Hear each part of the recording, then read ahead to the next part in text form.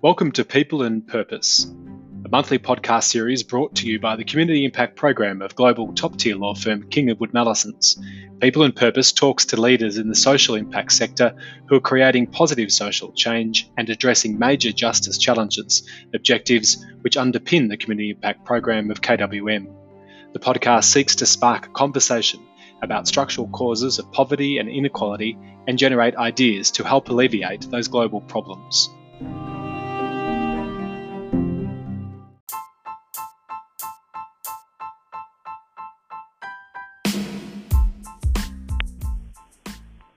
Technology and innovation is increasingly seen as a key enabler for meeting legal needs and providing citizen-centred services by enhancing access to information, facilitating provision of legal and justice services, and enabling integrated access to services in the justice sector. Tech, innovation, and even human-centred design thinking is often being used to automate current processes and make them more efficient and accessible to citizens and businesses, create new pathways to justice, and provide direct access to justice services. My name is Dan Creasy, and I'm the Head of Pro Bono and Community Impact at King Wood Mallesons. In this episode of People and Purpose, I had the privilege of speaking with Kate Fazio, who is Head of Innovation and Engagement at Justice Connect, a strategic community partner of KWM. Kate is a changemaker in the legal assistance sector. As a lawyer, technologist, and journalist with a Masters in Social Impact, Kate brings a uniquely intersectional lens to her work to improve access to justice in Australia. Through her role at Justice Connect, Kate leads an interdisciplinary team that develops products and strategies to increase access to justice. Kate designed and implemented the Justice Connect Gateway project with supporters including Google, digitally transforming Justice Connect services from end to end. The Gateway project has significantly improved the experience of applying for help at Justice Connect, has increased access to self-help resources, and has significantly increased the volume of pro bono referrals made by Justice Connect to its network of 10,000 pro bono lawyers through the development and implementation of the Pro Bono Portal. The Pro Bono Portal played a central role in the Australian legal sector response to the Australian 2020 bushfires and the COVID-19 pandemic, and the platform is now being rolled out internationally through the Global Pro Bono Portal project, with pilots underway in the UK and Ireland. Kate has won many awards for her work transforming justice, including the 2020 Telstra Business Women's Award for Purpose and the 2019 Victorian Premier's Design Award in Service Delivery. Kate is globally recognised as a thought leader in legal service transformation and regularly speaks at international conferences. Kate is also an alumna of King Wood Mallesons and a friend of mine. We live in adjacent suburbs, but because of COVID-19, we recorded this podcast from the safety of our respective home offices. I hope you enjoy this episode.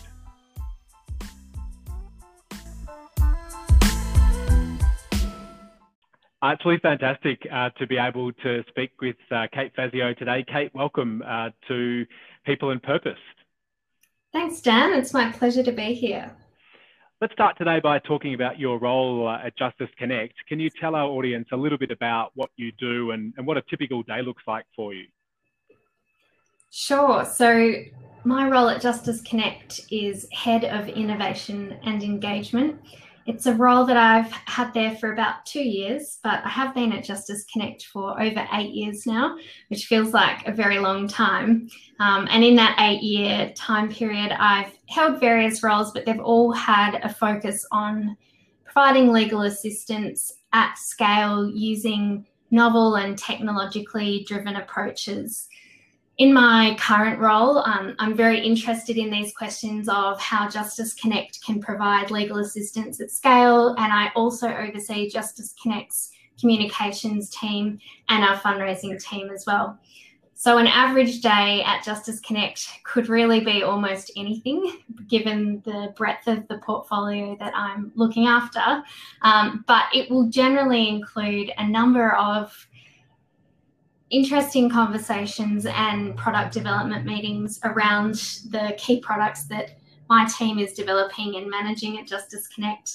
So we have an interdisciplinary development team that builds and maintains a whole range of technology products that support access to justice.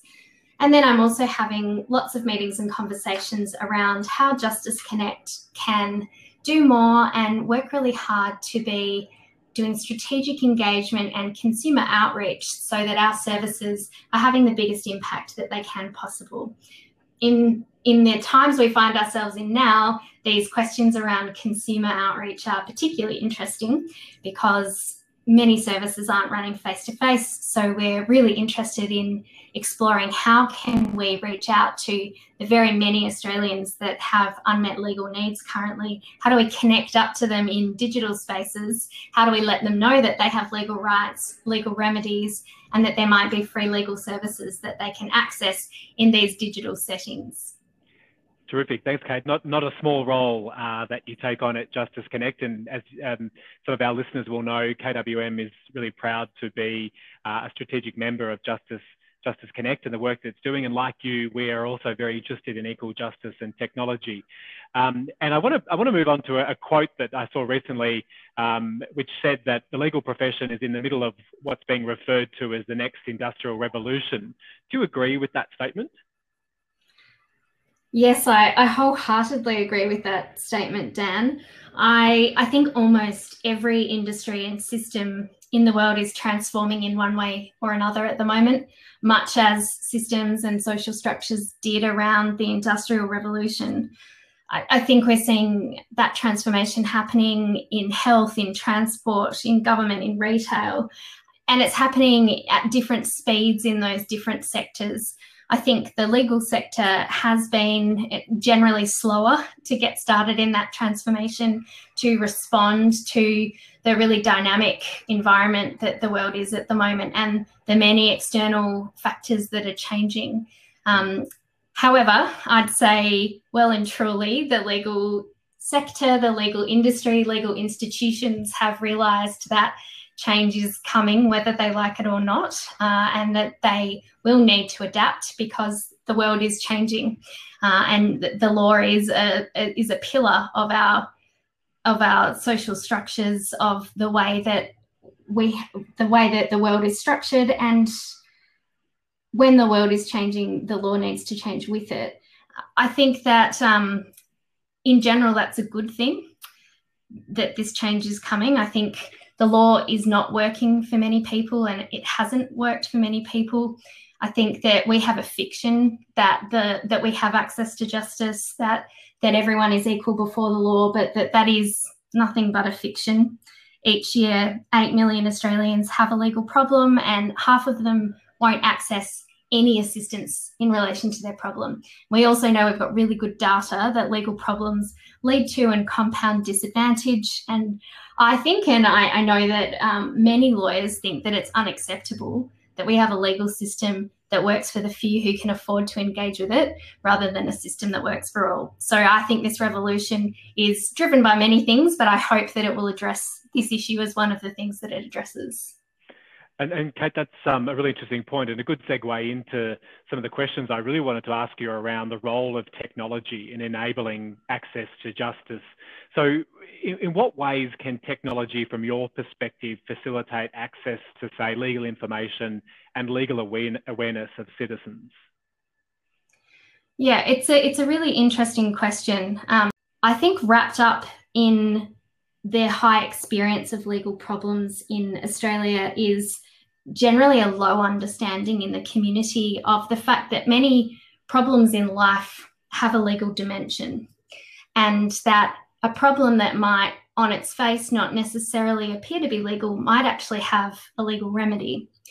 Things like problems around debt and housing may actually have a legal component to them, but if people don't really understand the way that the law works and hangs together, then they're not going to understand that they may actually have a right or a remedy that can help them resolve their life problem.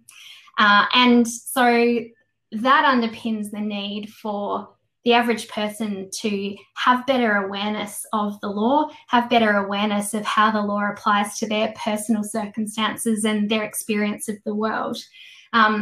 Traditionally, we have in the legal assistance sector run legal education programs. We've put brochures in libraries. We've tried to visit schools and increase awareness of the law. But generally, a lot of these programs haven't been particularly effective. And when we see people with these really these big legal problems that have reached crisis point before they engage with a lawyer, it shows us that people really don't understand the law very well.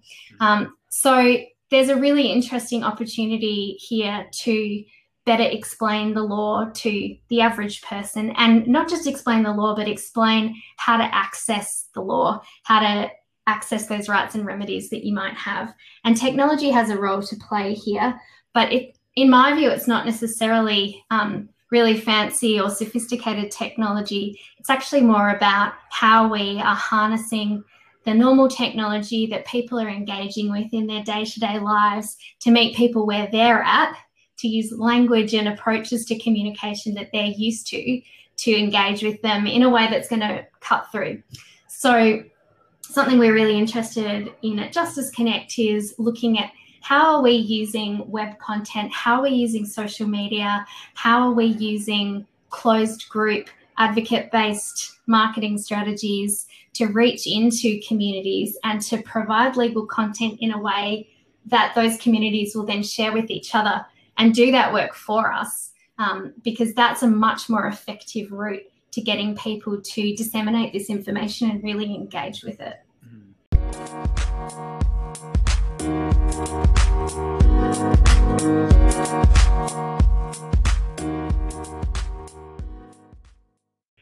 And then building on that point then about leaning into communities to provide them with information, are there some successful examples you've seen in recent times, particularly as they relate to the access to justice sector?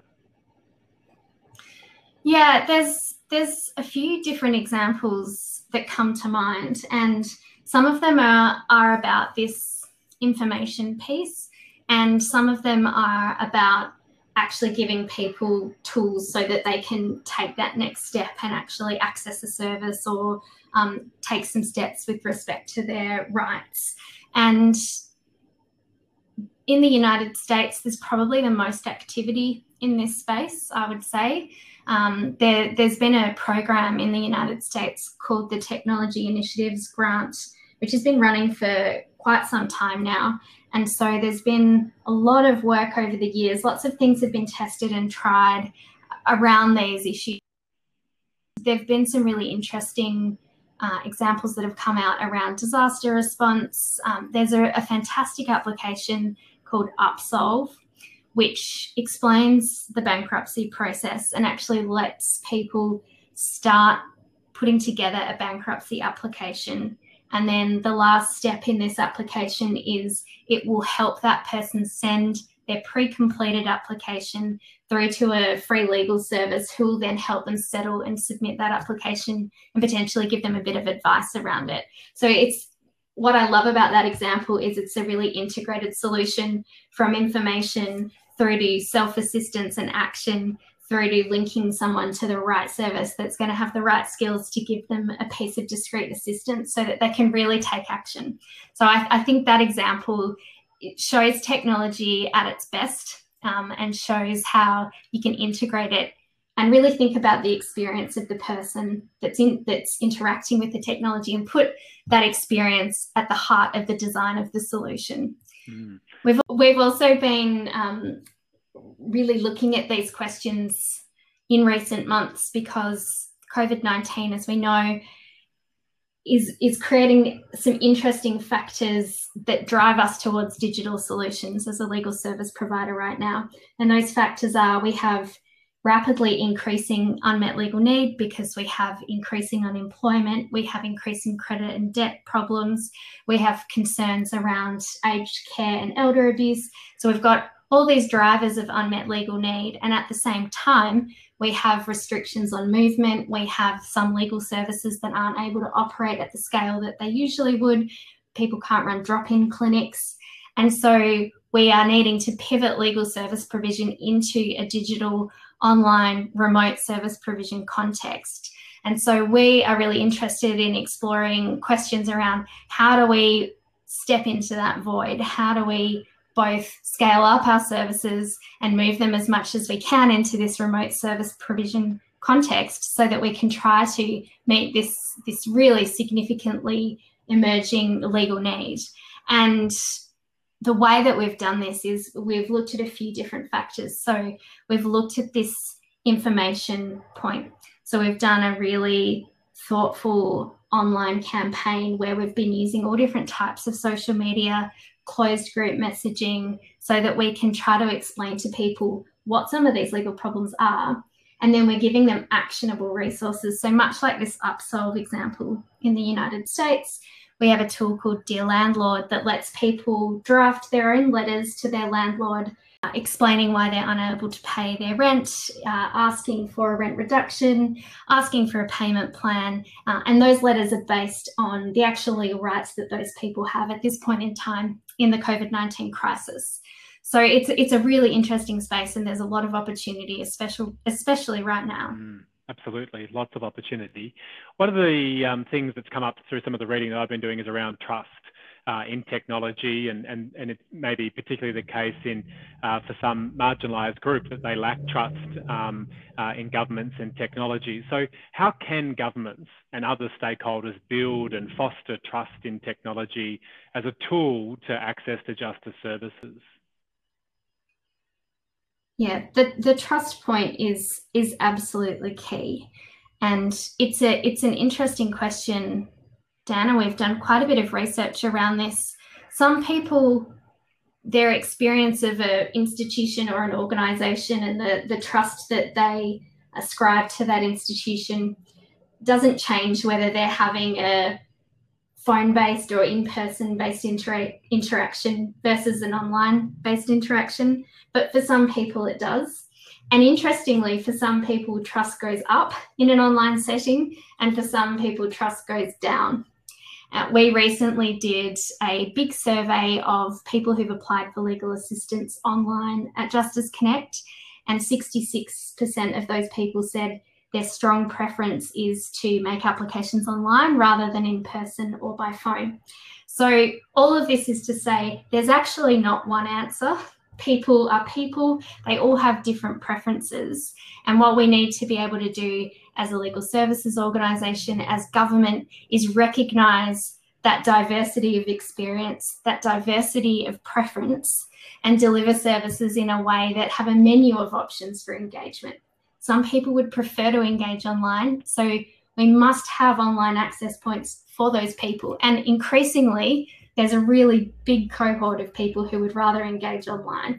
But there is absolutely a cohort of people who want to eyeball someone or who want to hear someone's voice before they provide confidential information.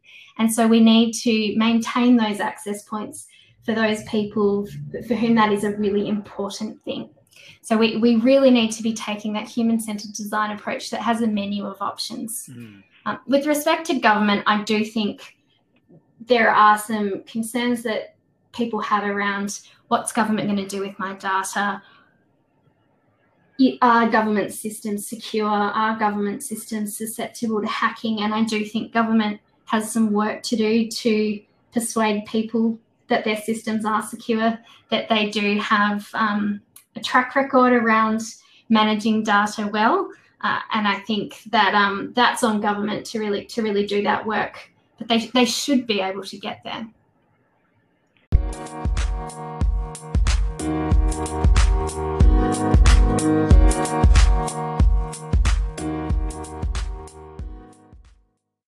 And so, Kate, you mentioned before that clearly there's not a one-size-fits-all approach when it comes to individuals. We need to bring, human-centered design thinking to all applications, and different people want different things. But notwithstanding that, do you think that technology can facilitate the delivery of justice services in all legal domains, or are some areas more prone to be addressed via traditional methods, such as, say, maybe criminal cases? Yeah, it's an interesting question, Dan. I'm absolutely not an expert on court-based reform. So my interests lie in service delivery and in access questions. Court-based reform, I think, is an area of huge opportunity, but I do think there are some questions around the experience of witnesses, the experience of cross-examination, that there are some finer points there that I'm definitely not equipped to really comment on. But I would say that I think there's a tendency in the law to look for these areas where or look for barriers to digital transformation and kind of throw the baby out with the bathwater. And I think what we need to be doing is looking at, there may well be areas where digital is not suitable, but there may well be within that same space areas where digital can add real efficiency. So it may be that in a criminal trial, and as I say, I'm not an expert here, but just by way of example, that you can do 60% of that trial on the papers remotely, and then there are key moments in that trial that need to be done in person with everyone present. But currently all of it's done together, in person, present. And there are obviously big parts of the administration of justice that are carried out in courthouses, in person, that involve people waiting around, that are highly inefficient for all involved, and there's real opportunities for efficiency gains. And I'm really interested then in seamless and integrated access, perhaps building on that point you've just made then as well. But how do you think technology can facilitate better triage of cases to identify perhaps those that are most suitable legal and justice services that might be available? Yeah, it's a really interesting area. It's inquiry, intake, triage is an area of huge burden for legal assistance organisations. At Justice Connect, we spend a huge amount of our time managing those parts of the process, and we have created an online intake system. It handles about 30% of applications that are made to Justice Connect, and what we've been able to do so far is automate certain points of the intake and triage process where things are really clear and where the distinction around whether someone is eligible or not is quite black and white. We can automate that, but there are obviously some elements of an intake and triage process that require some human judgment, and it's very difficult to completely automate those parts of the process. It's much like triage in a hospital. There are some things where you could have a checklist and it would be quite easy to have some yes/no distinctions, but there are other components where you really need to look at someone and make an assessment based on having that person in front of you, because you need to really eyeball them and think about their symptoms. It's much the same with legal matters, but it's a little bit like the example we were just talking about with court-based reform. Just because you can't necessarily automate the whole process doesn't mean that there aren't opportunities for real gains in parts of the process.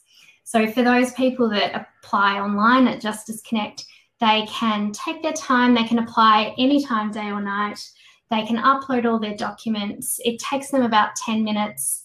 We have heard through our surveys of people that apply for us online that they really appreciate the ability to do that it's convenient for them. As I said, 66% of them would prefer to apply in that way. And for our staff, it takes them less time to review those applications as well. On the other hand, if you apply for assistance with Justice Connect and do a phone-based intake, the first phone call takes about 40 minutes on average to go through all the information gathering, even things just like spelling out your name, spelling out your address.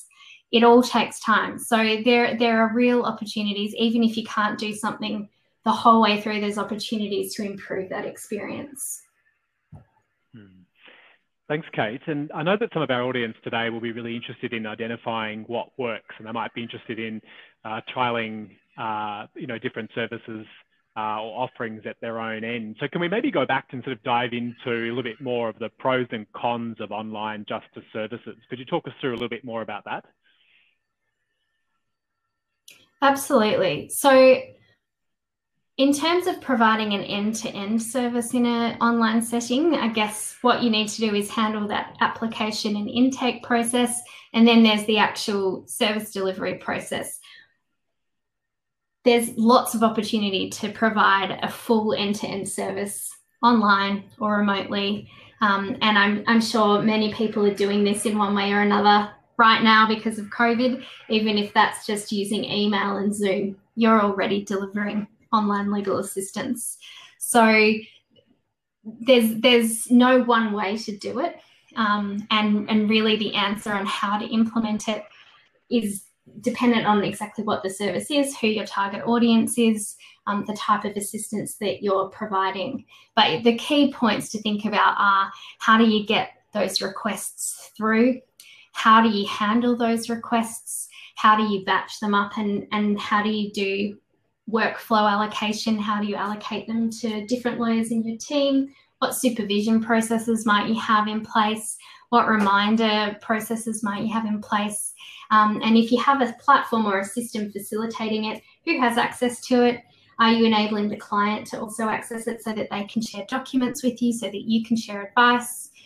There's lots of considerations there, but much of this is, it's really reasonably straightforward.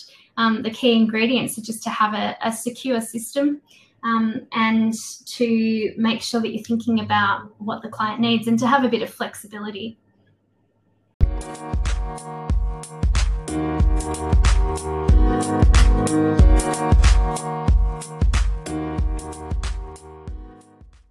Terrific. Thanks, Kate. I'm also interested in regulatory barriers to innovation and to the use of technology in promoting access to justice. Are you able to talk us through maybe some of the barriers that you're aware of, perhaps in Australia or in other jurisdictions? Yeah, it's a really interesting question. Personally, I think the regulatory barriers to innovation are probably overstated.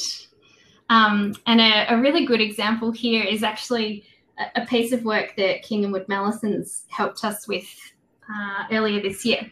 So one of the big projects that my team has worked on at Justice Connect is our pro bono portal. And this is a platform-based system that helps us to allocate those matters that we can't assist with, where we think pro bono has a role to play, with pro bono lawyers in our network.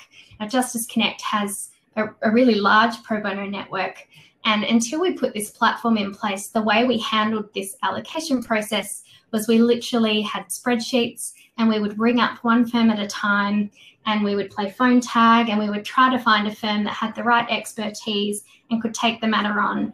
And unsurprisingly, that process was not particularly efficient for either Justice Connect or for the firm involved, or the multiple firms involved in each of those allocation processes.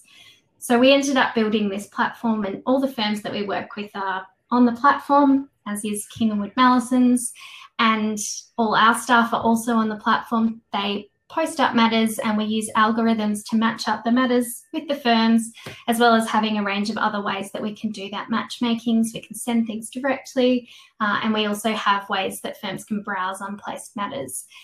Now, there's obviously quite a lot of sensitive information that's being handled in that platform. There's a lot of different cases in there at any one point in time. There's a lot of different firms using that platform at any point in time. And so there is some real complexity in there. And we certainly had some external parties say to us, what about the regs? What about the rules? And so we received some from Allison's about the application of regulation to the platform before we launched it. It was really thorough, excellent advice. And really interestingly, the advice said, do you know what? We think your platform handles the rules better than you can handle them without a platform. And so there's often an assumption that technology puts you in a worse position than not using technology.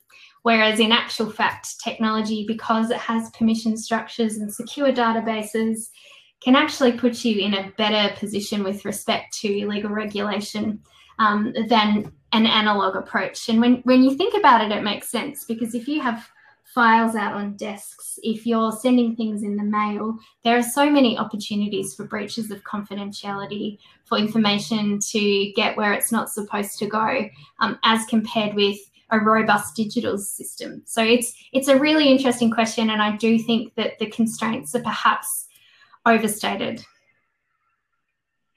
Thanks, Kate, and really good to hear that our pro bono advice was of assistance to you and to Justice Connect. That's a good plug. Thank you. My final question today is around the successful use of technology. What's actually required for successful use of technology in providing access to justice? Is it about the regulation piece that you've just spoken about? Is it the training of IT? Is it legal experts, or is it a combination of all these things? Yeah, it's a great question, Dan, and it's something that we think about a lot at Justice Connect. If we go full circle back to your first question around are we facing a new industrial revolution in the legal sector, which I think we are, I think that Justice Connect and law firms like King Wood Mallesons are probably more progressed along that transformation journey than some other organisations, and therefore we're often asked to reflect on what were the ingredients that helped you get there earlier. And I think there's a real combination of ingredients that you need in place at once.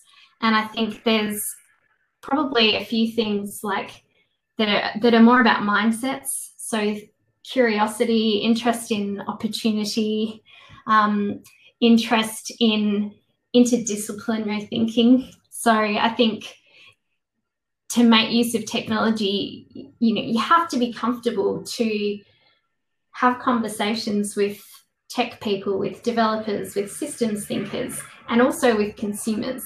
So, and you have to be able to put yourself into the client experience side of things as well as the lawyer side of things. So I think there's a mindset piece, and then I think there is a capabilities piece. But to a certain extent, you don't need too much of that capability. You really just need the ability to collaborate with those that have that capability, which again comes back to mindsets. I do think lawyers are used to being the expert on everything.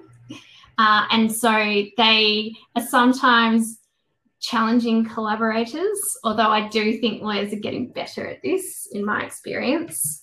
But I think they are very much used to telling people what to do rather than bringing that curiosity and that true interdisciplinary spirit into a collaboration.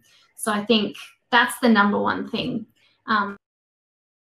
Certainly at Justice Connect, we're always looking for people who are really open-minded, for people who might have had another career before being a lawyer, for people that get really excited about possibilities of things, because I think that's what helps you thrive in the intersection of law and technology and this transformation that's happening. I really like that reference to curiosity, Kate, because that's really what this podcast is all about, is arousing people's interests in topics and issues which are, core to the access to justice and broader social impact sector. So thank you for sharing your insights and your tips today. It's been really fascinating to have the opportunity to discuss all things equal justice and technology with you. And I look forward to continuing the conversation with you after today. Yeah, we're very grateful for the collaboration that we have with King Wood Mallesons. It's a very fruitful partnership. So thank you for all that you do.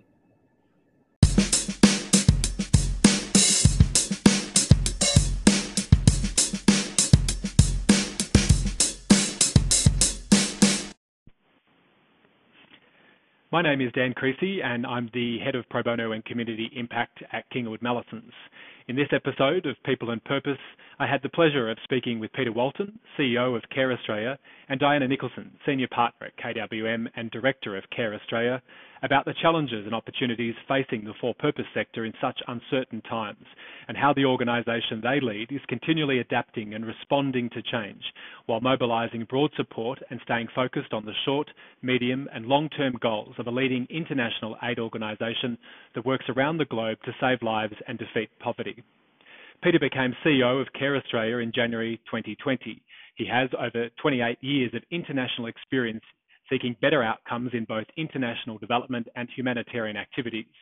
During his career, he has undertaken assignments in over 50 countries. Peter has held a number of senior roles in the humanitarian and development sector, including International Director with Save the Children Australia and Chief Executive of Info Exchange, an enterprise that uses technology in support of social impact and social justice. Immediately prior to joining Care Australia, Peter was the International Director with Australian Red Cross and has led a transformation of its approach to better equip the organisation to maximise its impact and evolve in a rapidly changing environment.